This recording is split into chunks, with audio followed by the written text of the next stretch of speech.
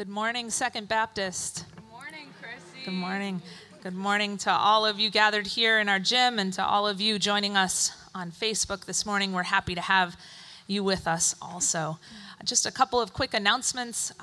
This morning, our pastor, Pastor Joe, has had a week off. He will be back tomorrow. So if you need to contact him, you can contact the church office and he will be here. His Wednesday evening Bible study will resume on Wednesday night at 7 o'clock on Facebook. I know it's been a great study of Ezekiel and he'll be continuing with that. And then also want to remind you, I know we've been talking about it the past few weeks, that we have started an SBC online Facebook community. So if you haven't had a chance to join, I encourage you to do so. It's an opportunity for us to go a little deeper with one another, to connect with one another, feel safe to share prayer concerns and things that are on our heart. So I want to encourage you to do that. And if you are able, would you please stand and join us in reading our call to worship this morning? How majestic is your name in all the earth. You have set your glory above the heavens.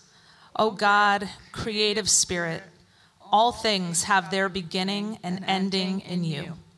We hold your name on high. Glory and honor to you. Amen.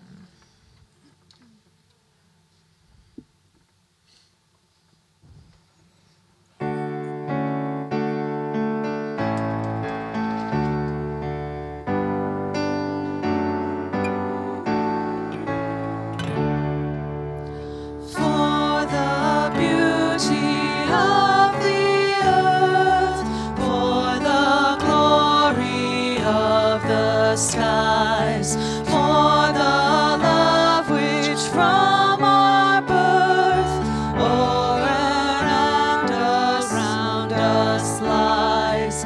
Lord of all, to thee we raise this our hymn of grateful praise. For the beauty of each hour of the day and of the night, hill and vale and tree and flower, such a moon and stars of light. Lord of all, to thee we raise this our hymn of grateful praise. For thy church that evermore lifteth holy hands above, offering upon every shore pure sacrifice of love. Lord of all, to thee we raise this our hymn of grateful praise. Amen. You may be seated.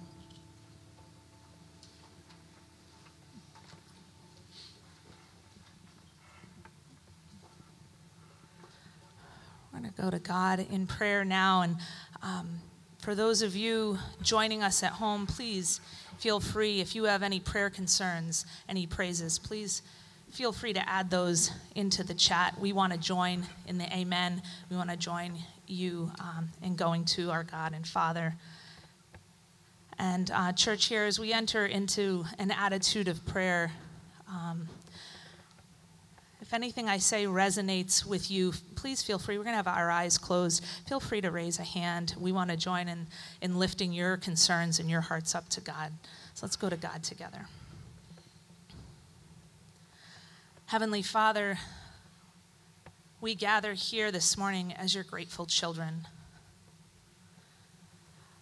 Lord, we know that if it were not for your Son and the sacrifice of your Son, God, we could not come before you. Thank you, Lord. Thank you, God, for pursuing us, for never giving up on us. for following us, for seeking us, God. Forgive us for all the times, Lord, where we have walked away. God, where we have sought answers somewhere else. Forgive us, God, for the times where we have not done what you've called us to do. Forgive us for our silence. God, we ask that you will wash us clean this morning. We thank you for your forgiveness and your redemption, Lord. God, there are people on our hearts this morning. We pray for anyone, God, who is going through a health issue or a health concern. And Lord, we think right now of Mark Jarrell and his family, and we pray for healing and protection for them. We lift up our sister Kathleen LaMontagne, God, and pray that you will touch her right now, that you will flood her with your healing power. And God, for anyone else, Lord, right now in this room or at home, God, who needs your healing touch, we pray that your Spirit will move. Lord, for anyone gathered with us, God, who needs healing in relationships, who needs reconciliation, God, we pray that you will move and work in families, in neighborhoods. Move in our country, God, and provide, help us to reconcile one to another, Lord. May your Spirit guide us in our society, Lord. Help us to represent you well as we talk with our friends and our coworkers, God. May you and your love be ever present. Lord, for anyone else who is here now with us, God, if they have any concern on their heart, pray that your Spirit will touch them right now. Pray, God, that you will lift and encourage each person. God, help us to see who we are in you. God, help us to continue to grow and to move forward in you. We pray that for our church, Lord. And Lord, right now we want to lift up our pastor, Pastor Joe, to you. Thank you for his leadership, God, and thank you for him and his family. And we pray that you, Lord, will bless them. Help him have a wonderful day of rest. Speak to him and give him your vision, God, that he may lead us, Lord, wherever it is you're calling this church to go. Lord, we thank you for this morning, that we can gather freely in your name. And we ask for the guidance of your Holy Spirit, that you will reign in this entire service, God, that your will be done. And we pray now, Lord, as you have taught us to pray. Our Father, who art in heaven, hallowed be thy name. Thy kingdom come, thy will be done, on earth as it is in heaven. Give us this day our daily bread, and forgive us our debts, as we forgive our debtors. And lead us not into temptation, but deliver us from evil. For thine is the kingdom, and the power, and the glory forever. Amen. Would you please stand?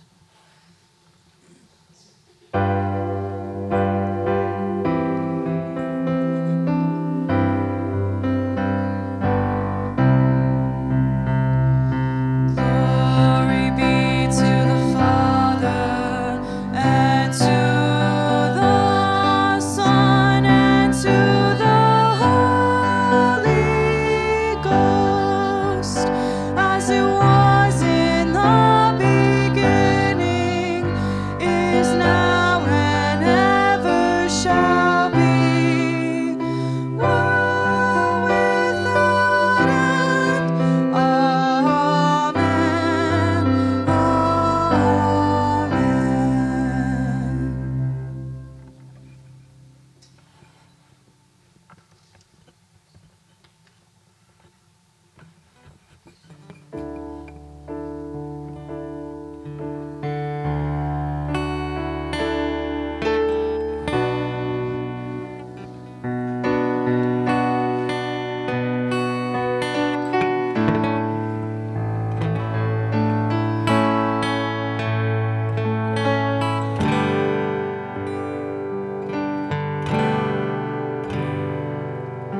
the Spirit of the Lord is,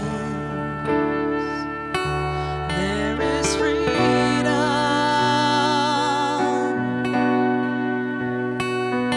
Where the Spirit of the Lord is, there is freedom.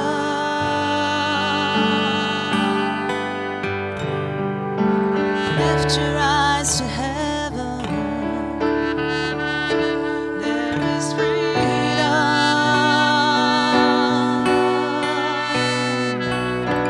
Lift your eyes to heaven. There is freedom.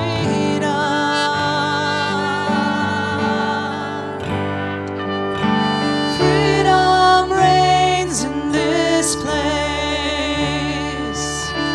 Showers of mercy and grace falling on every face. There is freedom.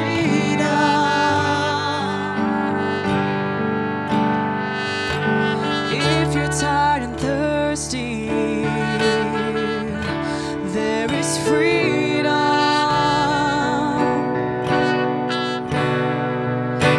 If you're tired and thirsty, there is freedom.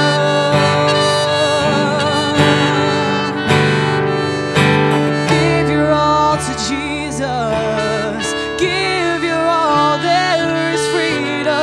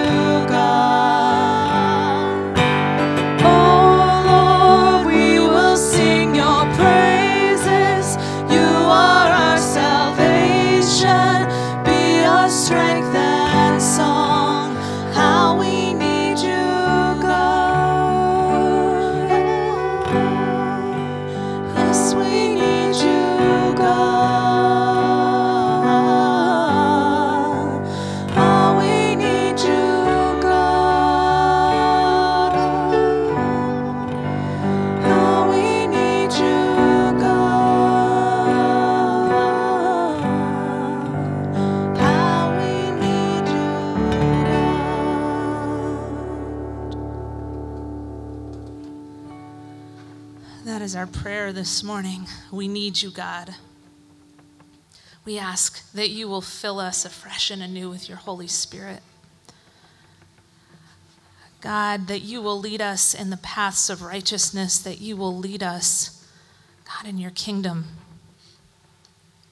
That we will all be able to experience, God, what it is to be free in you, to no longer have chains, God, to no longer be bound, to be free, to be able to walk in your salvation, God. We need you. We need you in this moment, and we need you every moment of every day, God. We thank you that you do not fail us, that you are always present, you are always there. Lord, at this moment, I ask that your Holy Spirit will touch Peter. We thank you that he's here to deliver your word this morning, God. And we pray, Lord, and trust, God, that you have placed a message in him, your word in him, and I pray that you, through the power of your Spirit, will help him to preach with boldness and confidence, God, and that you will give us all an attitude to receive from you this morning, to receive your word, God, that it will plant and grow. Lord, we want to honor you and glorify you in all things. We can ask for your continued presence here with us this morning. We pray this in Jesus' name. Amen. You may be seated. Thank you, worship team. Praise the Lord. If you can turn with me in your Bibles to Philippians chapter 2, verses 1 through 11. Philippians chapter 2, verses 1 through 11.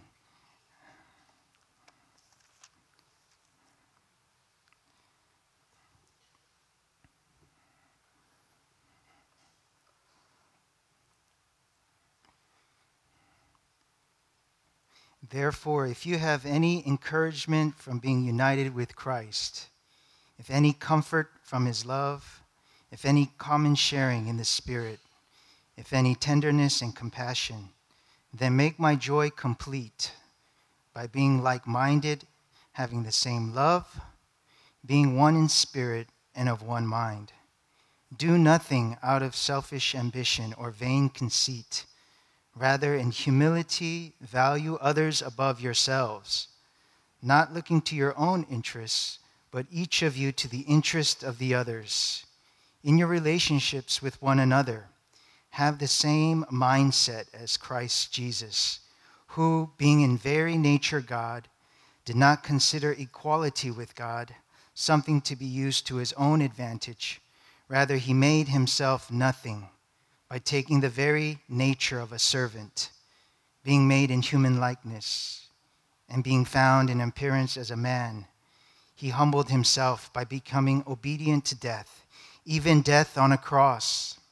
Therefore, God exalted him to the highest place and gave him the name that is above every name, that at the name of Jesus every knee should bow, in heaven and on earth and under the earth, and every tongue acknowledge that Jesus Christ is Lord, to the glory of God the Father. This is the word of the Lord. Thanks be to God. Oh Lord, we come before you today, and we thank you for your word. Lord, would you speak to us today through your word? Lord, let me be a conduit of your word. And Lord, we ask that your Holy Spirit will come and minister unto our hearts. And may the words of my mouth and the meditation of our hearts be acceptable to you, O Lord, our God, our rock and our Redeemer. Amen. Just to give you a little background information on our passage, the Apostle Paul, he's writing this letter in prison in Rome around AD 60 to 62. And Paul was in prison due to the persecution of his faith in Christ. And he's writing this letter challenging the Philippian church to live a life in a manner worthy of the gospel. He wants them to strive together as one for the faith of the gospel, and not to be frightened in any way by those who are opposing them. He also emphasizes in chapter 1 that not only is faith a gift to the Philippian believers, but also suffering is a gift for them. And he reminds them that he's going through this same struggle. That's why he's in prison. He's being persecuted for his faith. And one of the issues that the Philippian church is facing right now is there's an internal conflict. There is some disunity among the church leaders and some of the church members. And because of this disunity, it's leading to fighting, bickering, and arguing among them.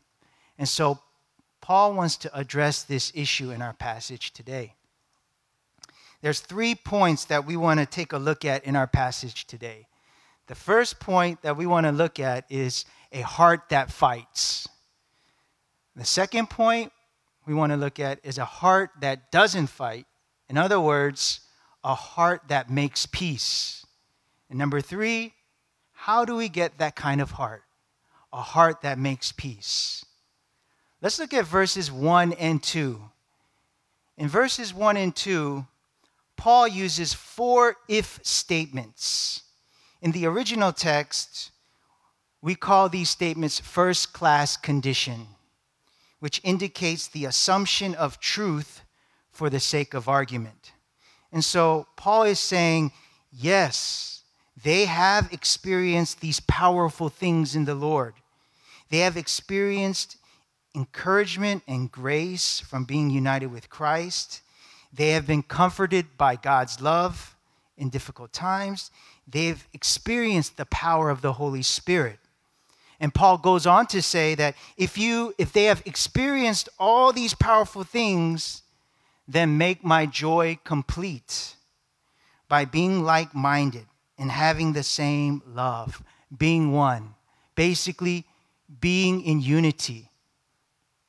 But the interesting thing is that even with these powerful experiences, they're still fighting. There's still bickering and arguing going on. You see, there's something inside the human heart that makes us inclined to fight. What is it? Well, let's take a look at verse 3. In verse 3, it says, "Do nothing out of selfish ambition or vain conceit." Paul presents the issue. He presents the cause of the fighting. What does he say? He says it's selfish ambition or vain conceit.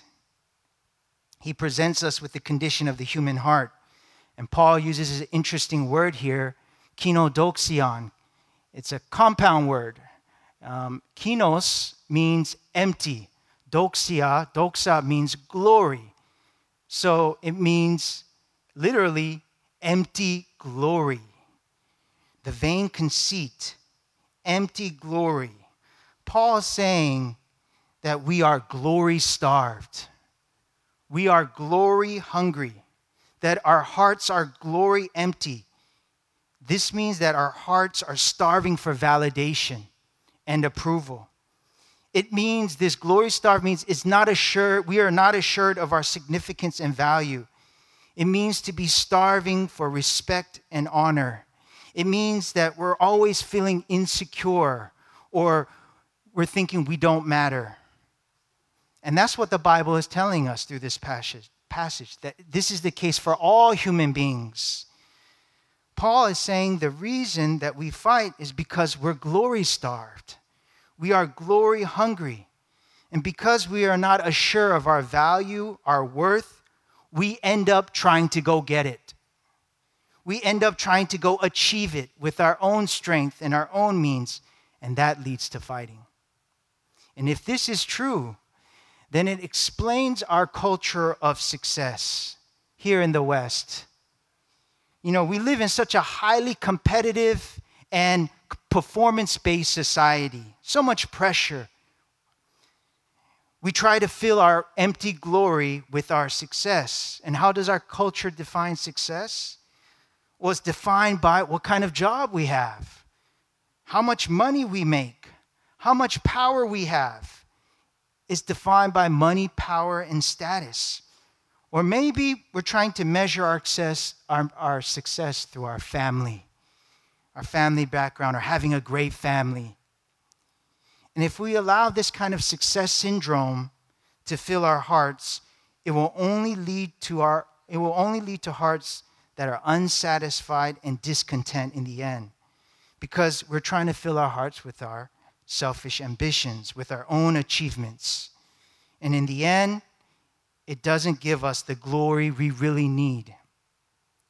Think about it, right? Why do people lash out on one another? Why are people ugly and mean to one another? Is it because they are assured of their value and significance? No, it's because they're not assured of their value and respect of themselves. When I used to be a teacher and a youth pastor, I would observe students that would misbehave, right? Like bullying others and kind of lashing out. And a lot of times, these students, they lacked attention, right? They were starving for attention. And so what did they do? They misbehaved, right? They lashed out. They were bullying others and being ugly and mean. And I can see that was a sign that they lacked in feeling valued, loved by someone. That's why they were reacting this way. And so when we look at all these things, right, the children who are lacking attention, students, our young people who are lashing out on others, or the success syndrome, the popular thinking is that it's because of a lack of self-esteem, right? The popular thinking, the dominant and popular narrative in our culture thinks the way to solve this lack of self-esteem is to think, as long as I love myself, right, I'm okay. As long as I think I'm important, then that's all that matters. It doesn't matter what other people think. All I have to do is validate myself. But this kind of hyper-individualized thinking doesn't work. Why? Because we're social and relational beings. Pastor Tim Keller quotes here, "Only when you get love, approval, and esteem from someone you esteem will you get self-esteem. Only when you get love, approval, and esteem from someone you esteem will you get self-esteem." And so we just can't validate ourselves. And yet, if we're trying to get attention, that constant validation from others, we're going to feel like that hamster in the cage on the wheel, just running and running, but getting nowhere, right? We constantly are seeking approval from others, but ultimately, we are feeling empty. We're getting nowhere. And so, the Bible has an answer for us. The Bible has an answer why we are glory-starved. It's because we were made for God. God created us for Him. We were made for Him. Only God can ultimately fill that glory-starved hearts of ours. And it's because we turned away from God, there is this constant emptiness in our hearts that longs to be filled. And this emptiness, this glory-starved heart was meant to be filled with the infinite love of God. It was meant to be filled with the smile and delight of God's presence. And if we're not filling it with God's love, then we're going to end up trying to fill it with our own achievements, with our success, with our money, with our job, with our families. And these things, in the end, will only make us more insecure, more irritable, more anxious, and this leads to our fighting. Second, then, what's a heart that doesn't fight? What's a heart that makes peace? Well, let's look at verses 3 and 4. It says, "Do nothing out of selfish ambition or vain conceit. Rather, in humility, value others above yourselves, not looking to your own interests, but each of you to the interest of the others." The word humility here means modest and gentle. And based on the context here, humility has a deeper meaning for us. This is when grammar helps us. It has the transition word here, rather, right? So humility has to be opposite to what? It has to be opposite to ambition and vain conceit, right? To glory-starved. So if glory-starved means a heart that is empty, then humility has to mean some type of inner fullness. If a glory-starved heart makes us fight, a heart of humility gives us a heart of peace that makes peace. And you see, humility and pride is defined by what we are looking at. That's what it says in verse 4. Not looking to your own interests, but each of you to the interest of the others. It's what we're habitually looking at all the time. What are we always focused on? Are we always focused on ourselves? Always focused on worrying about what am I getting out of this? What am I benefiting out of this? What am I gaining out of this? However, if we are full, then we will have the capacity to look away from ourselves and start to see the needs of others. It's only when we're hungry we look for food. But when we're full, we can easily pass up all the delicious food. Why? Because we're super full and we can get right to our destination. You see, it's when we're full, we don't need to constantly be seeking validation for ourselves. And we can start thinking about others. See, people who are courteous and gentle, it's not just a sign that they're nice, it's a sign that they're full. C.S. Lewis said that in his book, Mere Christianity, humility is not thinking less of yourself, but thinking of yourself less. Humility is not thinking less of yourself, but thinking of yourself less. We need to stop thinking about ourselves so much. We need to stop worrying about ourselves so much and start thinking about others more.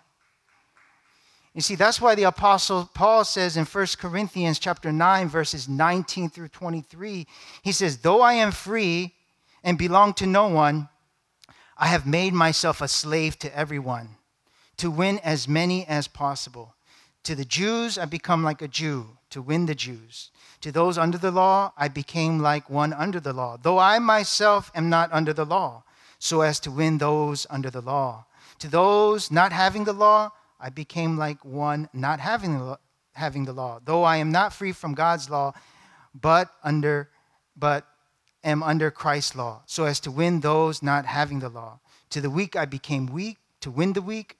I have become all things to all people, so that by all possible means I might save some. I do all this for the sake of the gospel, that I may share in its blessings.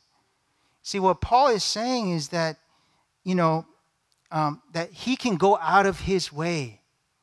He has the bandwidth, the capacity to put others first.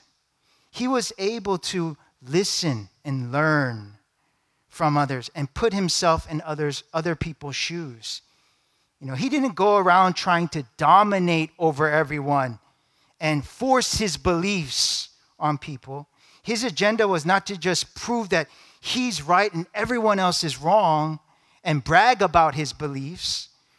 Rather, he humbled himself to empathize and sympathize with others and relate with others so that he can share the love of Christ with others. You see, the unity here is not like we all have to be robots, right? No, we can have differences. We can have different opinions and ideas, but the goal is to learn how to listen and learn from one another in a loving way, in a spirit-filled way, in an edifying way to God and to one another. And I was really encouraged when I was praying for the AAPI community and the anti-Asian violence that's happening in our nation, and this Asian racism has been a problem for a long time, but now it's more visible because of social media. And our church, my church, our church members, they came up to me, and encouraged me and asked me how I was doing. They wrote me encouraging letters and emails, expressing their concern for me and the AAPI community and how they stand and support me in this cause. And this really encouraged me. They didn't have to do that, but they went out of their way, right? They stopped thinking about themselves, and they put themselves in my shoes, and they were able to come, right, and share their heart of peace with me. And I was really encouraged by that. And so third, how can we get this kind of heart then? How can we get a heart of peace? Well, let's take a look at verse 5. Verse 5 says, in your relationships with one another, have the same mindset as Christ Jesus. We have to have the same mindset of Jesus.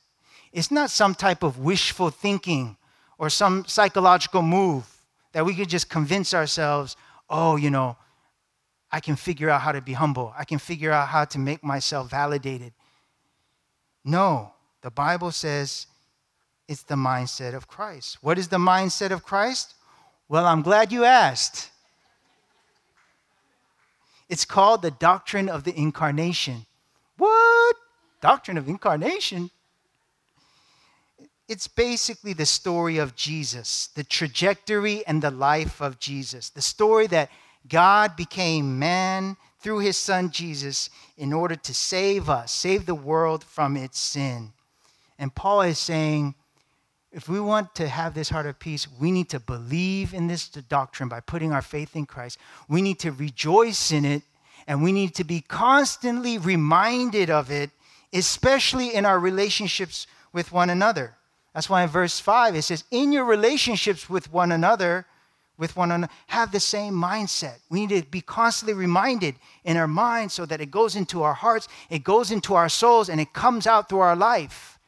That's what Paul is trying to tell us.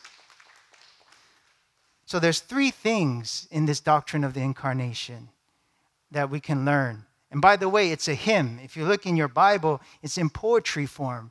It's a beautiful poem. It's the most powerful poem you will ever read in your life because it's the story, it's the life of Jesus. And there's three things that this doctrine, this astounding doctrine teaches us. First is where he was. Second, where he went. And third, where he is now. Let's look at the first one, where he was. It says in verse 6, being in very nature God, he was the same being as God. He was equal with the Father, equal in omnipotence, omniscience. He was all powerful, all good. He was all perfect. Jesus was glorious beyond our comprehension. Jesus was full. Jesus was God. But where did he go? Let's take a look at where he went in verse 7. It says, rather, he made himself nothing by taking the very nature of a servant, by being made in human likeness. We have the word again here, kenos. Kenos means empty. In this verse, it's in the verb form, kenosen, again, which means to be empty, to empty oneself. Jesus was full, he was God, but he emptied himself. He became like us. He didn't come as an aristocrat or some high-ranking official, but he came as a servant out of all things. The one who was full of beauty came as a servant. And if you look in Isaiah chapter 53, verse 2, it says, he had no beauty or majesty to attract us to him. Nothing in his appearance that we should desire him. You see, Jesus did not come as some attractive, powerful person, but he came as a lowly person, a slave, poor and vulnerable. And it doesn't stop there. He went to the cross in verse 8. And being found in appearance as a man, he humbled himself by becoming obedient to death, even death on a cross. And what happened on the cross? What did Jesus say? He says, my God, why have you forsaken me? What's happening there? God completely and utterly ignored his only son. Jesus is taking our punishment for us. We are the ones who turned away from God, but Jesus is the one who doesn't turn away from us.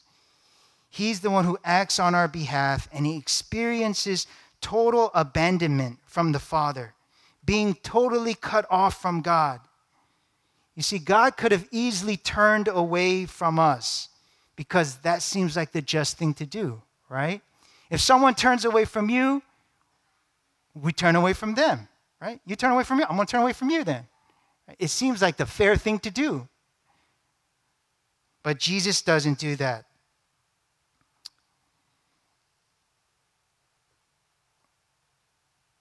He takes the worst punishment for us. And what's the worst punishment? Is to be separated from God. And why did Jesus do that for us? Because now when we go to the Father and we put our faith in the Lord, we can now be eternally connected to him. We can experience the smile and the delight of God as beloved sons and daughters of the Lord with whom he is well pleased. It's not based on what we have done or accomplished, but it's based on what Jesus has done for us. You see, he became our sin so that we may have his righteousness placed on us. Jesus sacrificed his glory, his fullness, so that we can have his glory, so that we can be full. He gave up his validation, his approval, his attention, so that we can have it. And what's more glorious than that? The most glorious one gave up his glory so that we can have glory.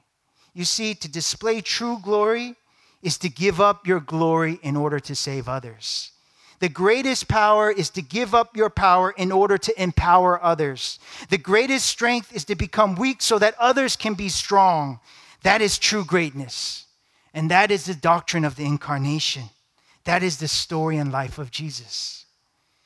Jesus is teaching us through his life, the way he lived his life, the way up is to go down. The way to be happy is to forget about our own happiness and start thinking about others being happy.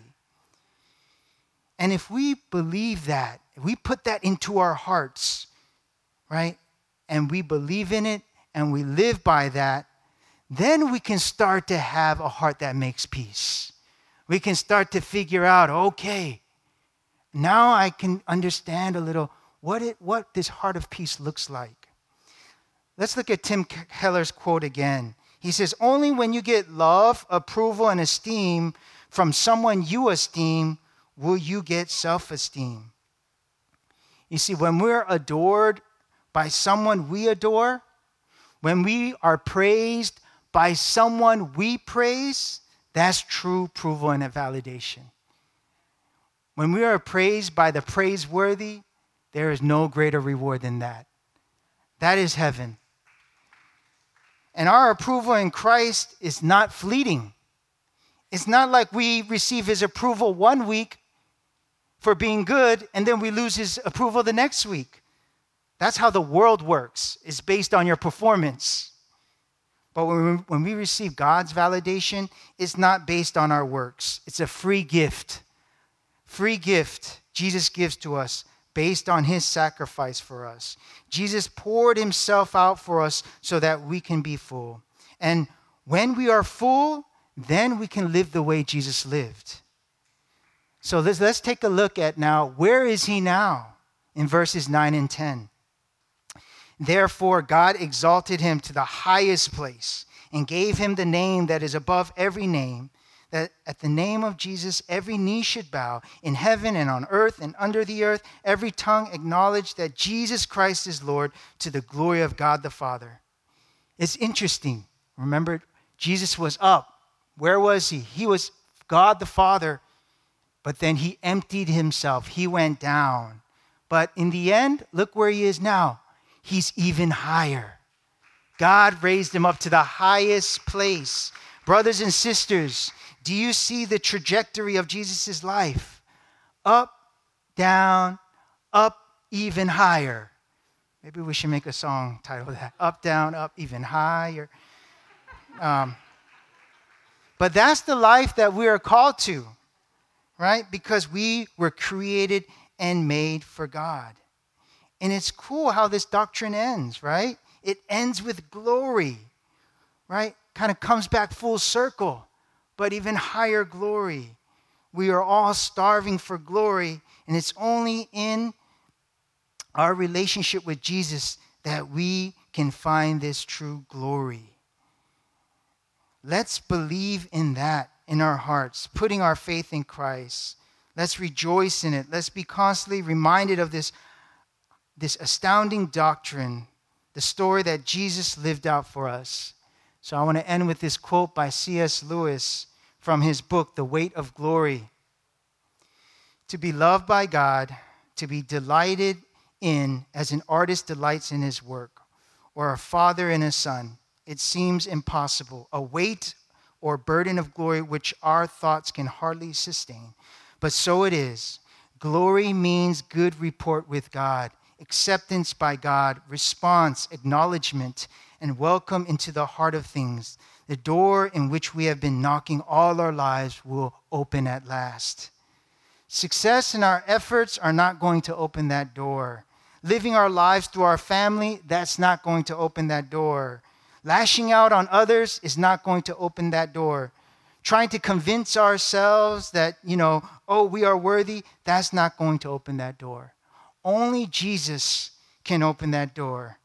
Only when we have the mindset, when we truly surrender our lives to Christ by putting our faith in him, then we can have the capacity to start thinking of others and start listening and learning and relating with others.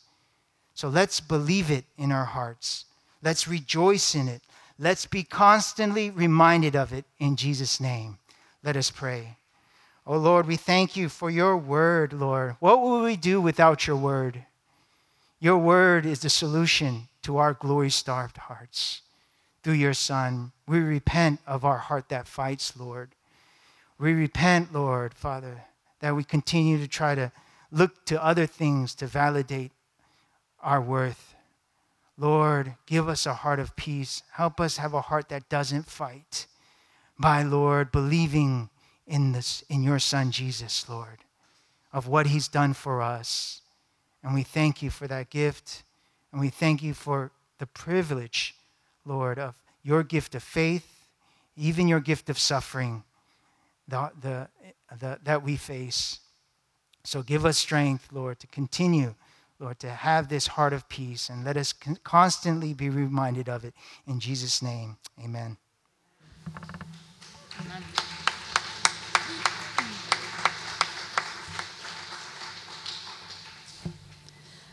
If you're able, would you please stand and join us in our closing song?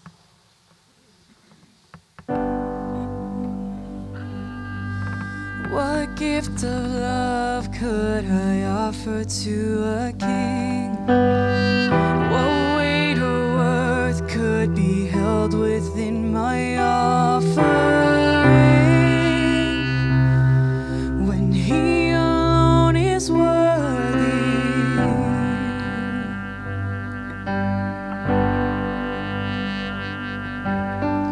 a glory song is inscribed upon my heart. This treasure held in an alabaster jar I break to bring him all the glory.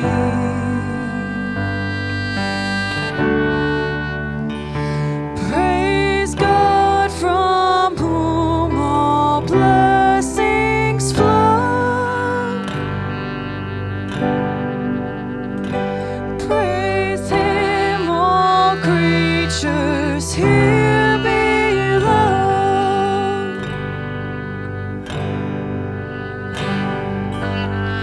What sacrifice could be equal to his own? The cross of Christ has declared that there is not I owe. Yet I know that I owe him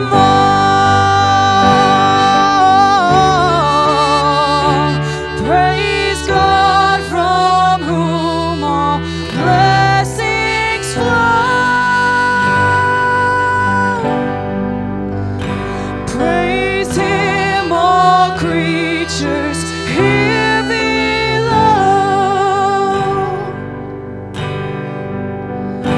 Praise God from whom all blessings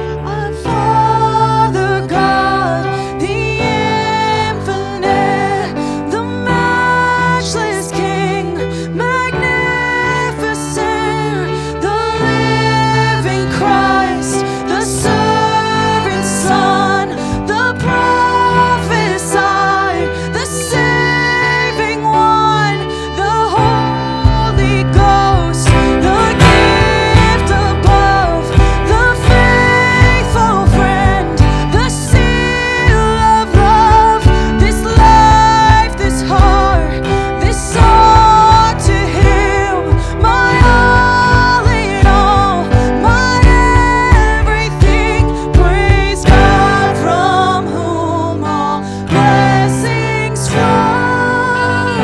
Praise him, all creatures here below. Praise him above the heavenly hosts. Praise Father, Son, and Holy Ghost. Praise God from whom all blessings flow. Praise him, all creatures here below. Praise him above the heavenly hosts. Praise Father, Son, and Holy Ghost. Praise Father, Son, and Holy Ghost.